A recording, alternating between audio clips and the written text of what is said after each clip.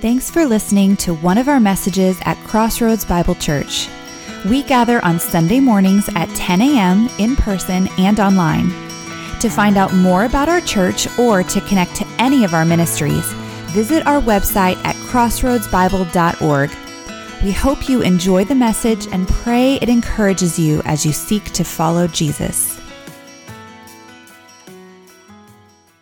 How are we doing? My name's Charlie. If we haven't met, I'm the senior pastor. I hang out right over here after the service. Come and say hi. I would love to meet you. Today, we get to talk about generosity a bit. Yesterday, we had a women's brunch here, and it was like 450 women and a bunch of dudes serving. And if you leave with a little glitter on your backside today, that is our gift to you from the women yesterday, all right? Like a decade ago, you had to pay good money to get glitter on your booty, you know? Crossroads, keeping up with the times, a decade behind. That's our motto, everybody. No, man, we're glad you're here. We're going to dive into some scriptures this morning, and we're going to talk about Christmas, and our whole series revolves around remembering what's truly important as we go through this time that, like Andy said, is busy and sometimes a little too routine and joyful and sometimes difficult. But before we get into the text, each time we open it at CBC, we want to acknowledge that this space is sacred. We want to acknowledge that our culture is divisive and our culture is critical, oftentimes because we're either prideful or insecure. But this space is a space where the scripture speaks to us. So we have a phrase that we like to say, the move of the Spirit is inward to conviction, not outward to critique. What that means is as we open the scripture, God's going to do a work in you. We don't open the scriptures for your neighbor that needs Jesus. We open it for you because you need Jesus too. And God begins to change our institutions through individuals that look like Jesus. So I'm going to pray. I'll ask you to pray before we dive into the scriptures. God, I'm thankful that we can be here, that you are worthy of our worship and our praise, that you change us as we open some scriptures today to look more like Jesus. Holy Spirit, do a work this morning. Shape our souls, convict us and encourage us, give us joy and give us peace. Begin the long, hard work of Christ's likeness. If you're comfortable, just take a few seconds and say a prayer to yourself and invite the Holy Spirit to shape your spirit this morning as we look into some scriptures.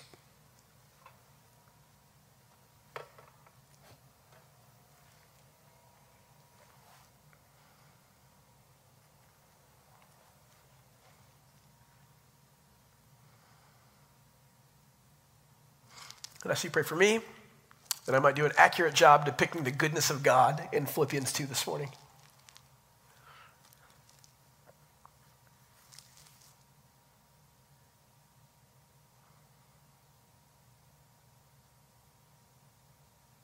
Pray these things in the name of Jesus. And all God's people said, amen.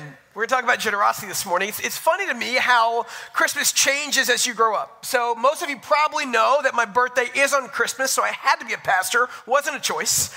And I remember growing up on Christmas, and literally I have a twin brother, and I was born on Christmas. I've learned to share all my life, and I would count the presents I got. And I'd compare it to my twin brother and my little brother. You know who won every year? My little brother. That's exactly right, everybody. I'm letting it go slowly, okay?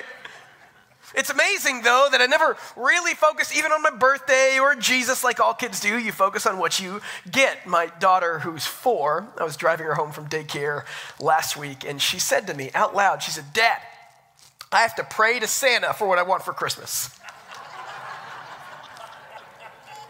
And my pastor head exploded in about 5 different pieces. And I said, "Ma'am, I'm a pastor. Please never say out loud what you just said, because I can be a bad dad or a bad pastor. I can't be bad at both," all right? We're fans of Santa in our household. It's a story of generosity that we want to tell. But I said, I think you're missing the point behind what we're doing. It's funny, as we get older, Christmas becomes less about getting and more about giving. It becomes less about what we can get because we live in an Amazon world where we do get what we need to get 2 days from now, and more about how we give to others. But I think some of what we run into is we give without a full understanding of why. I don't know about you guys, but I feel like in this season, people keep asking for stuff all the time. Last Tuesday was Giving Tuesday. Last night, actually, I went to my first gala because I'm classy. I actually wore the same thing I wore on my wedding night 8 years ago, and it fit-ish. And it was interesting about this gal, the whole point was to raise money for the school. It was a fantastic night, but they had a live auction. I'd never seen a live auction before. So it's a live auction, and they had this guy with a microphone that literally did an amazing job of coercing people to give more money. And so there'd be an auction item, and he'd start the bidding at whatever it was, and he'd start by saying, hey, you know what we need? We need excitement. So people would clap for the thing, and then he'd get people bidding, and he'd get down to 2 people, and he'd say, you're gonna give $3,000, can you give $4,000? You're gonna give $4,000, ma'am, can you go back and give $5,000? And he'd pit people against each other. And when they stopped bidding, do you know what he did? He said, everybody give him a round of applause. Peer pressure works, okay? And he'd say, guys, we need to help them be more generous. And so people would yell and scream and applaud. And if that didn't work, at the very end, he said, hey, remember, it's for the kids. I'm telling you what, if we don't hit our December numbers, he's going to be here Christmas Eve, all right? I'm just going to bring him right in. It was magical.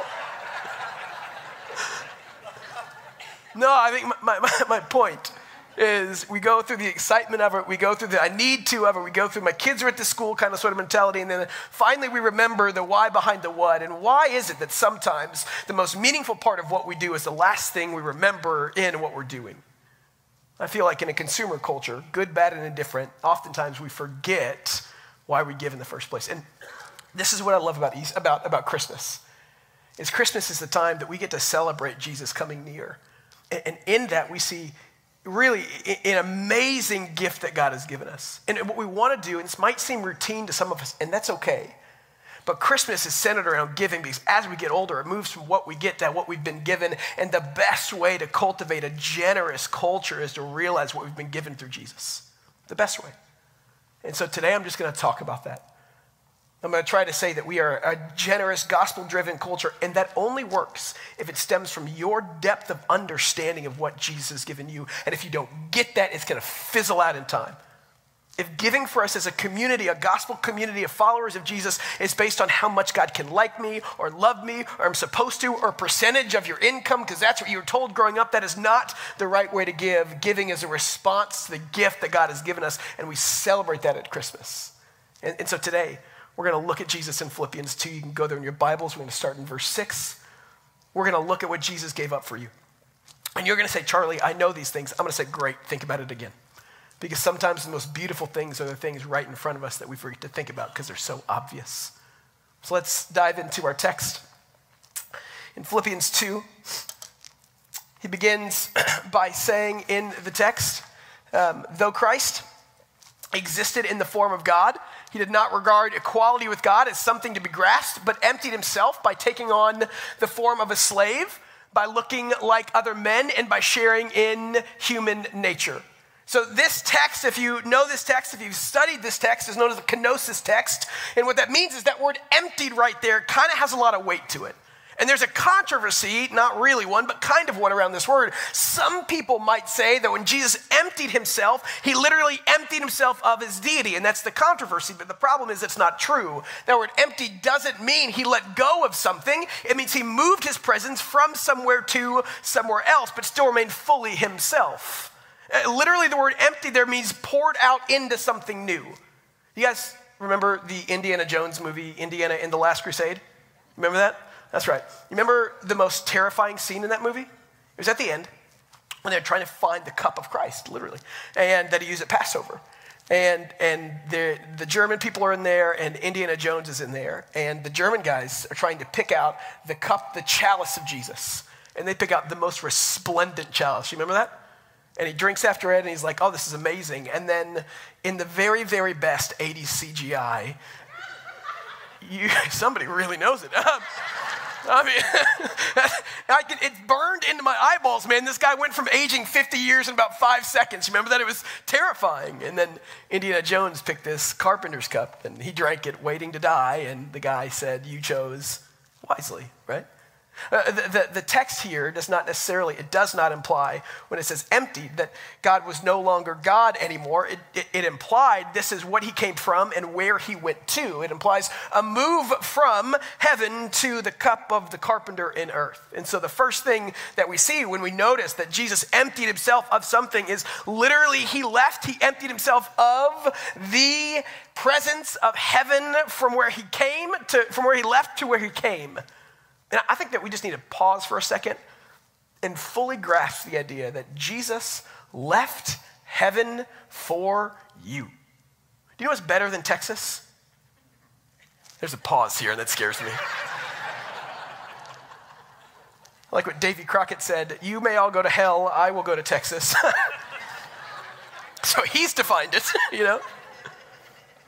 But look, we got to talk about what heaven was just to refresh our memories, because sometimes we're skewed by things we don't know or narratives we've told ourselves growing up, like it's going to be just us all the time praising God with all the angels. And my 9-year-old self was like, no, you know?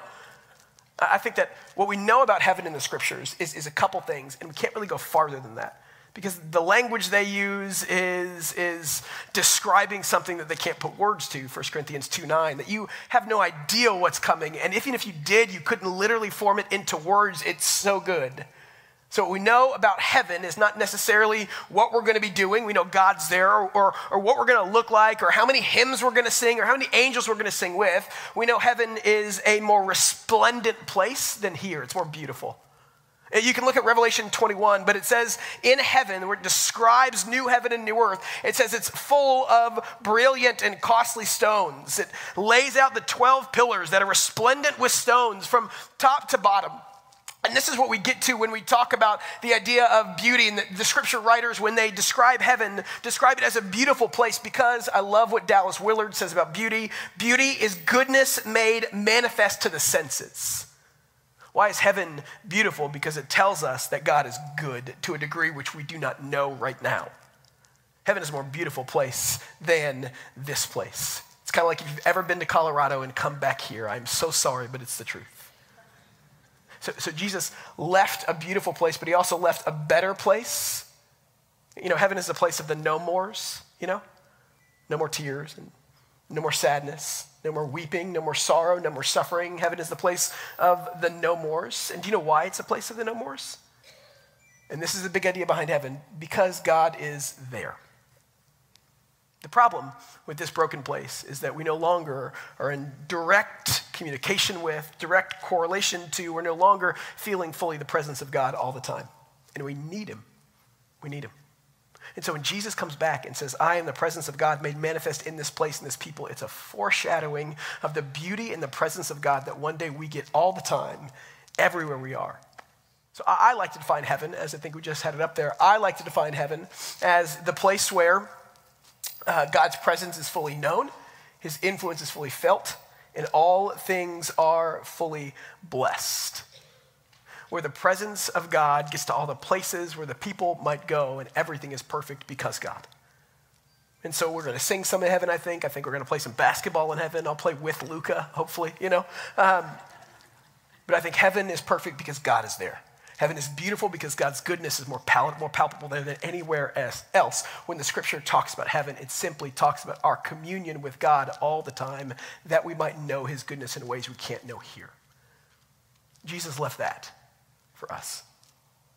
You know the phrase, the Texas bumper sticker, I wasn't born here, but I got here as fast as I could. That'd be like if somebody looked at you and says, I was born and raised in Texas, but I left Texas for Oklahoma because somebody I cared about moved there. And you think, oh, that's right. Somebody from Oklahoma are like, oh my goodness. But really, I think we need to start by understanding what Jesus left for you and me. I think we talk about heaven in ways that are oftentimes ethereal, and that's okay because the Bible does. And we don't fully grasp the beauty and the betterness of heaven that Jesus left for you and me by his own choice. People want to get to heaven. They don't want to come down here from heaven. He is the only one. So when we talk about a season of generosity, when we talk about how we respond to Christmas by giving, it's because we fully understand, first of all, what Jesus left to come here. He left heaven for you and for me. And so it says in our text, he existed in the form of God. He did not regard equality with God as something to be grasped, but he emptied himself, taking on the form of a slave by looking like other men and sharing in their likeness. That word form there is twice. That word form is there 2 times. And it literally means an outward appearance consistent with what is inwardly true. And so in Jesus, we have something called the hypostatic union, which just basically is a big word for saying that he is 100% God and 100% man all the time. That's what this text and others tell us. Which means that Jesus isn't 50-50, he's 100-100. Can I explain that? No, I just know it to be true, you know?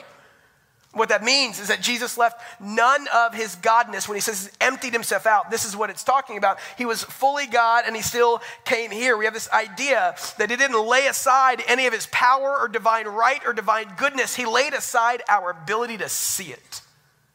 Because he, it says, has no desire to grasp godness because he's already been grasped. So, for example, if you track through the Old Testament and the New Testament, you see Jesus a couple times actually quote the Old Testament to prove that he's God in the New Testament. Mark 14 is one, when basically he says, I am, and that's the name of God in the Old Testament, and it blows the doors off of the temple that he's in when he's on trial. My favorite example that I bring up often is he's healing a man on the Sabbath, and it really makes the priests really mad, the Pharisees really mad, because it was considered work. And so the Pharisees go to Jesus and they say, you are not allowed to work on the Sabbath, only God is allowed to work on the Sabbath. And Jesus says, yes. And they're like, wait a second. And so Jesus often tells us that he's 100% God as he moves about his day in the New Testament. And when it says in our text that he did not regard equality with God as something to be grasped, what you have to realize there is that word grasp means stolen or robbed. There's a couple ways to translate that. One is how we would translate it, which is we do whatever we can to take something that's not ours, namely divinity. It's the problem of Adam in the Old Testament, right? It's our problem now. We put ourselves in the place of God because we want what he has. It's a misordering of goods. But in Jesus' case, he didn't want equality with God because he already had it. So what the passage literally means is that Christ did not think of his godness as something to use for his own advantage. Rather, he used his godness to serve others for their advantage. It's why he emptied himself out and came into the world, and he gave up his glory so that people might see God. Do you guys know the story behind the real St. Nicholas? I think I say it most Christmases, but if you don't, there's a guy named St. Nick, and he lived in 325-ish, the Council of Nicaea. He lived in the 4th century, in some of the 3rd. And he was persecuted for his faith under a guy named Diocletian, who was a Roman emperor, thrown in jail by all accounts, and stayed there for a little while. And in 325, you had this first council of Christians. And by council, I mean the first time Christians got together and talked about Jesus out loud, because if you did it before, you died. And so you got to imagine that a few hundred people come together to speak out loud things that weren't allowed to be spoken out loud before, and they hobbled in. These guys didn't know somebody that knew somebody that got beat by their faith. They were beat by their faith.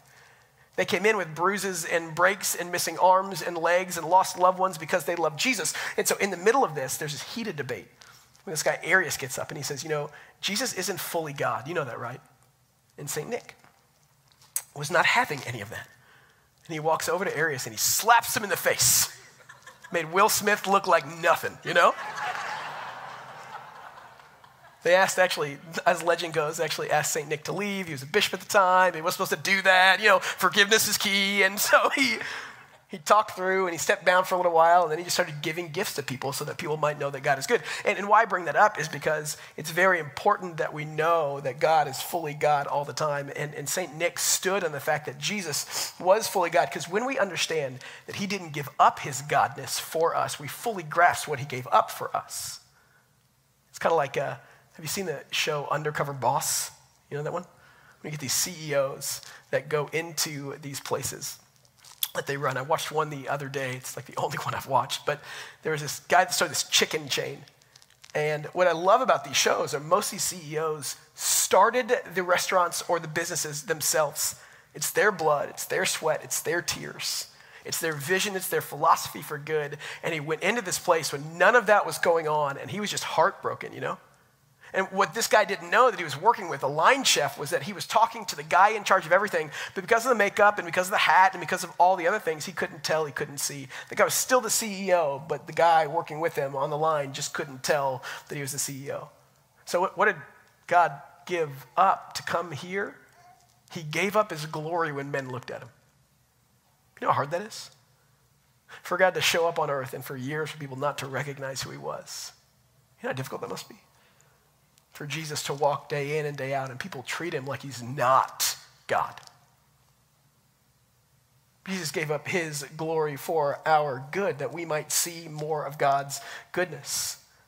But not only that, it says in verse 7, by taking on the form of a slave, by looking like other men and sharing in human nature. 100% God, didn't give that up, but also 100% man. Could you imagine what it must have been like to be God and feel bound by humanity? The answer is no. The closest I can get to is back in the day, way back in the day when I fit into my wedding attire. I was an athlete. And, I played a little basketball and baseball and football growing up, and I liked it. I was decent, not great. But I think now every once in a while, it's been a long time since I've played basketball, but I'll try. And I'll pick up a basketball, and in my mind, I can do what I used to do when I was 18, which is not dunk. In my mind, I'm the 18-year-old Chuck running around with a lot better body and in shape and a lot more bendability, and a lot less fatigue. And then you start to play and you realize pretty quickly that I can't do what I think I could do anymore. And you ask the question, why and when did this happen, And now I wake up in the morning and to stand up, I have to exclaim with some kind of groan. I think when Jesus comes to earth and when Jesus says he takes on the form of men and he shares in human nature, you have to understand it's not just that he walked and talked and got hungry and wept and was tired. It's that he literally was bound by humanity in a way that God had never been before because he's 100% man. And my question is simply, do we understand how frustrating that must have been? Because he still held the universe together. When we start to deepen our understanding of what God gave up for us, it makes us a more generous people from a healthy place that won't dissipate over time. So Jesus gave up heaven for us, and Jesus gave up his glory for us. For years he walked around and nobody knew. Like what one commentator says, his are the eternal glories, both by nature and by right, but they are not a platform for self-display nor a launching pad for self-advancement. They all are for self-denial. Self is something to pour out. So he gave up his place in heaven. He gave up his glory that he might be seen. And then finally, I think you look at the next verse in verse 8. God gave up his freedom for you and me. He humbled himself by becoming obedient to the point of death, even death on a cross. Just to get something straight, inside the Godhead, Jesus, the Trinity, Jesus has always been subservient, submissive, whatever word you want to use, to the Father. It's the nature of relations within the Trinity. It's a good, healthy, holy thing. It does not in any way convey value or worth. And so out of that, we get how we submit to authorities in our world as well. But what Jesus did when he came here was he gave up his freedom to live and he found death so that we might live. Think about that. He humbled himself by becoming obedient even to the point of death. And I don't want to get all Easter at Christmas. It's one of my pet peeves. But I do think what it shows us is the way in which Jesus gave up his freedom because he found us worth it. I can't imagine trying to understand what it's like to be God and then to be born here and not have people see you as God, not have people respect you as God, not have people worship you as God, and then tell you what to do, Pete Peterson is an elder here, and he teaches up here, and we went to Albania one time, years ago, on a mission trip, and he was pretty high up in the Air Force general at one point, and I found this out as we were on this trip. And I went to Albania because they asked me to go. I brought nothing to the table. People lined up to see and hear Pete because he was respected and he was known and he was an ex-general. And at one point I put it together in my head. At that point he was on the elder board and I just had, gotten in some leadership positions here and I wasn't the senior pastor yet. And I'm talking to him one night and he had a room with me, all right? Which is, I couldn't even imagine. And so we're up one night and he said, talking about his military career and campaign, just talking about some of the ways that people showed respect to him. And I said, Pete, I said, how difficult is it for you now, ex-general, to be on the board at CBC and have this 27-year-old tell you what to do, And he gritted his little teeth and he's like, sometimes it's hard. Let me tell you what I didn't do was probably show the due respect that man deserved. For years, that's what Jesus did. He gave up his right to be right. He gave us freedom so that you might find, see, know the goodness of God. I like this stat. There's no one put on the screen. $310,000 and change. I think we have a slide for it. 310,605. There it is. You know what that is? Yeah. According to the Brookings Institutions in 2022, it's the average the U.S. family will spend to raise a kid from 0 to 18. $310,000, right? And that's just on Christmas gifts. No. I think the best way that I am understanding currently what it's like to give up what I want and what I need and what I should have for the good of others is the fact that we spend a lot of money on raising kids. And that's a good thing. But I think the beauty of that number is simply the idea that we give up what is rightfully ours for the good of others. It's vacation days and it's fun places and it's nicer cars and nicer homes because our kids are worth it. We gladly and gleefully give it up. And what Jesus did was he bound himself to us so that we might find and see more of him. I don't determine when I wake up anymore. I don't determine what I eat for dinner. It's whatever chicken nugget my kids drop on the floor, Maybe it's a fish stick if it's a fun Friday. I don't know, guys. Life's too enjoyable. But I think that what we find when we talk about how we raise kids, what we find when we limit our freedom for the good of others is that's what Jesus did for you and me on ways that we can never even understand.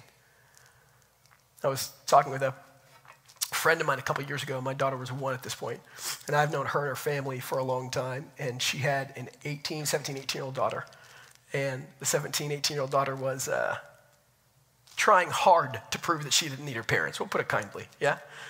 And I just had this child, and I realized all I've given up for it already, and my kid was 9 months old, all the sleepless nights and all the filth and all the everything, And I was so tired, and I said, how do you do it? How do you, when your kid is 18 and they don't think they need you, how do you not remember all that you gave up for her and not just completely want to show her right now? She said, it's very difficult. It's very difficult. The idea that it had to be difficult for Jesus is not that he gave it up, but that we didn't appreciate it and sometimes still don't. That people didn't know what he did for you and me. And this is why we root this text in generosity, is because it's about the simple idea that if we further understand what God gave up for us, we then become a more generous people because the response to getting is giving. The response to giving on this kind of a portion is that others might know what we've been given as well. That's why the text ends like this. Verse 9. As a result of Jesus, God exalted him and gave him the name that is above every name, so that at the name of Jesus, every knee will bow in heaven and on earth and under earth, and every tongue confess that Jesus Christ is Lord, to the glory of God the Father.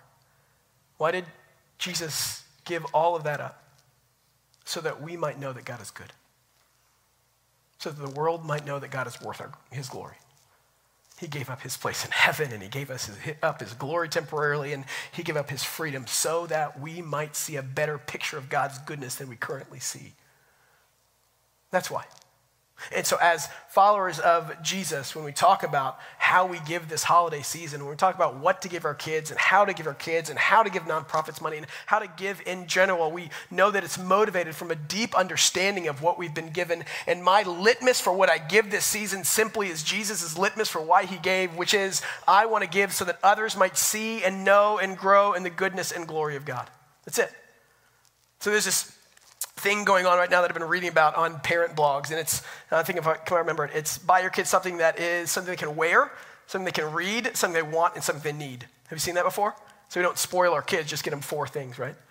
And I think that's really good. It begs the question that we come back to at the beginning, so my kid doesn't have to pray to Jesus Santa Claus. Why do we get kids certain things? And what is the purpose of getting kids certain things? And I think if we as a church go back to the idea that the purpose of God giving to us so that we might see, know, and grow in the goodness and glory of God, if that's our litmus for how we give to others, it opens up why we give in a beautiful way. So I don't forget the reason behind why we're a generous community. Because God was so incredibly generous with us. And then giving becomes something that we have to do, but we get to do. It moves from duty to delight. You know? I get sometimes a little frustrated when people talk about tithing. At CBC, we're a grace-giving church. That doesn't believe we don't mean you should give. We just believe that giving shouldn't be rooted in a percentage that God says you have to make him happy. That's not what we believe. We believe that you should give based on what God has given you, that you should give based on how the Holy Spirit's leading you, that you should give because you fully know and understand what God has given you, and you should give fundamentally so that people might know and grow in their understanding of God's goodness and glory. So the question we have to ask in this season is, 1, do you understand what Jesus gave up for you? Do you? Let me tell you something. If you don't give, you don't understand it. That's just truth. And then 2 is, if you do understand it, how do we give in a way that shows people a clearer picture of God's goodness and glory? Because everything we give tells a story. It tells the story of the schools we want to support, it tells the story of how we love our kids, it tells the story of fill in the blank, but how we give should always, always, always show the goodness and glory of God. So this holiday season, man, that might be a letter, that might be a note, that might be a baked good, that might be a Barbie caravan for your kids. My kid's gonna see the glory of God with princess dresses, everybody, all right? But the question we have to ask is not what do we give necessarily or how much should I give, but how do we give in a way that shows others the goodness and glory of God? They might know and grow in that understanding, because that is why Jesus gave to us. And here's some good news. The good news is that the church is pretty good at this overall. We're going to land in a happy, happy place, everybody. It's Christmas.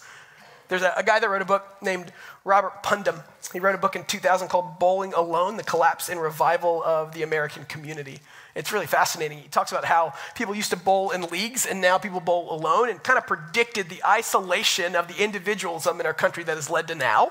And we can now all say, yeah, I see it. In 2010, he wrote another book, and because of that book, he became a counselor to presidents, and he's kind of a big deal. He won some awards. He wrote a book in 2010 called American Grace, How Religion Divides and Unites Us. And the purpose of this book, from a non-Jesus perspective, is religion good for us as a people?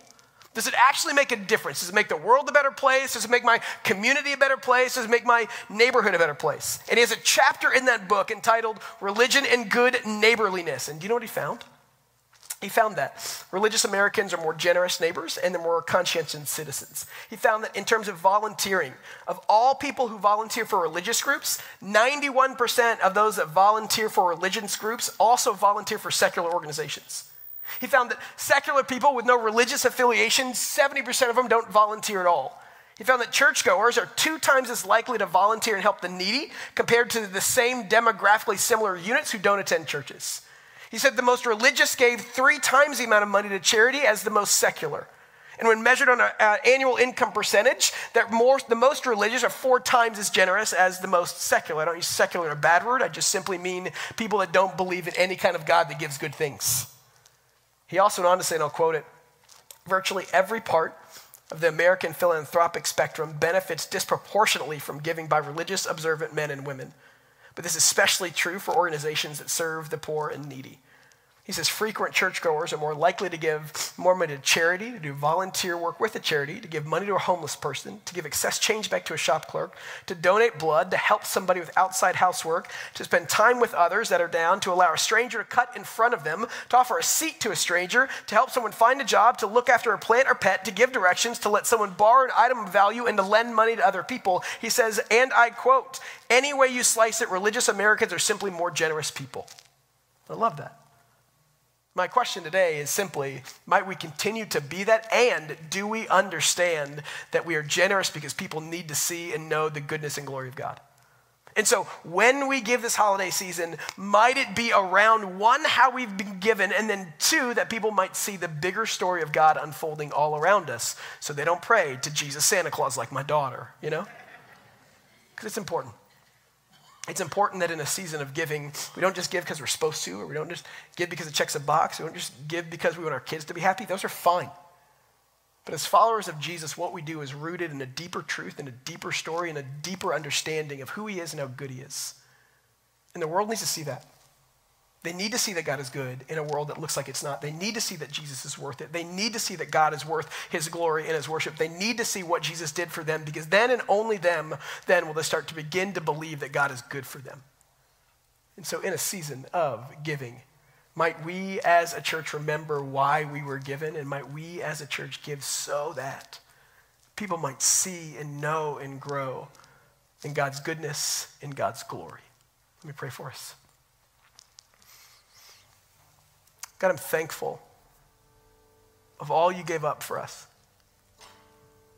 My Christmas story is one we've probably heard 100 times. My prayer is that when we hear it, we don't forget. Just because we hear it again and again and again, might it not lose impact? Might it gain power?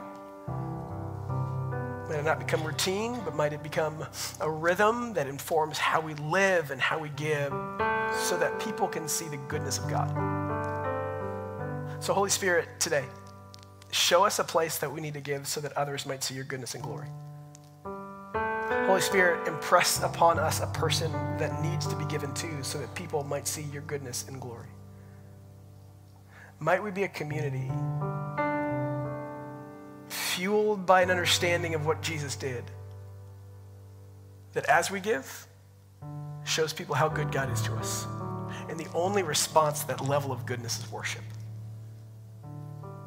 Pray these things in the name of Jesus.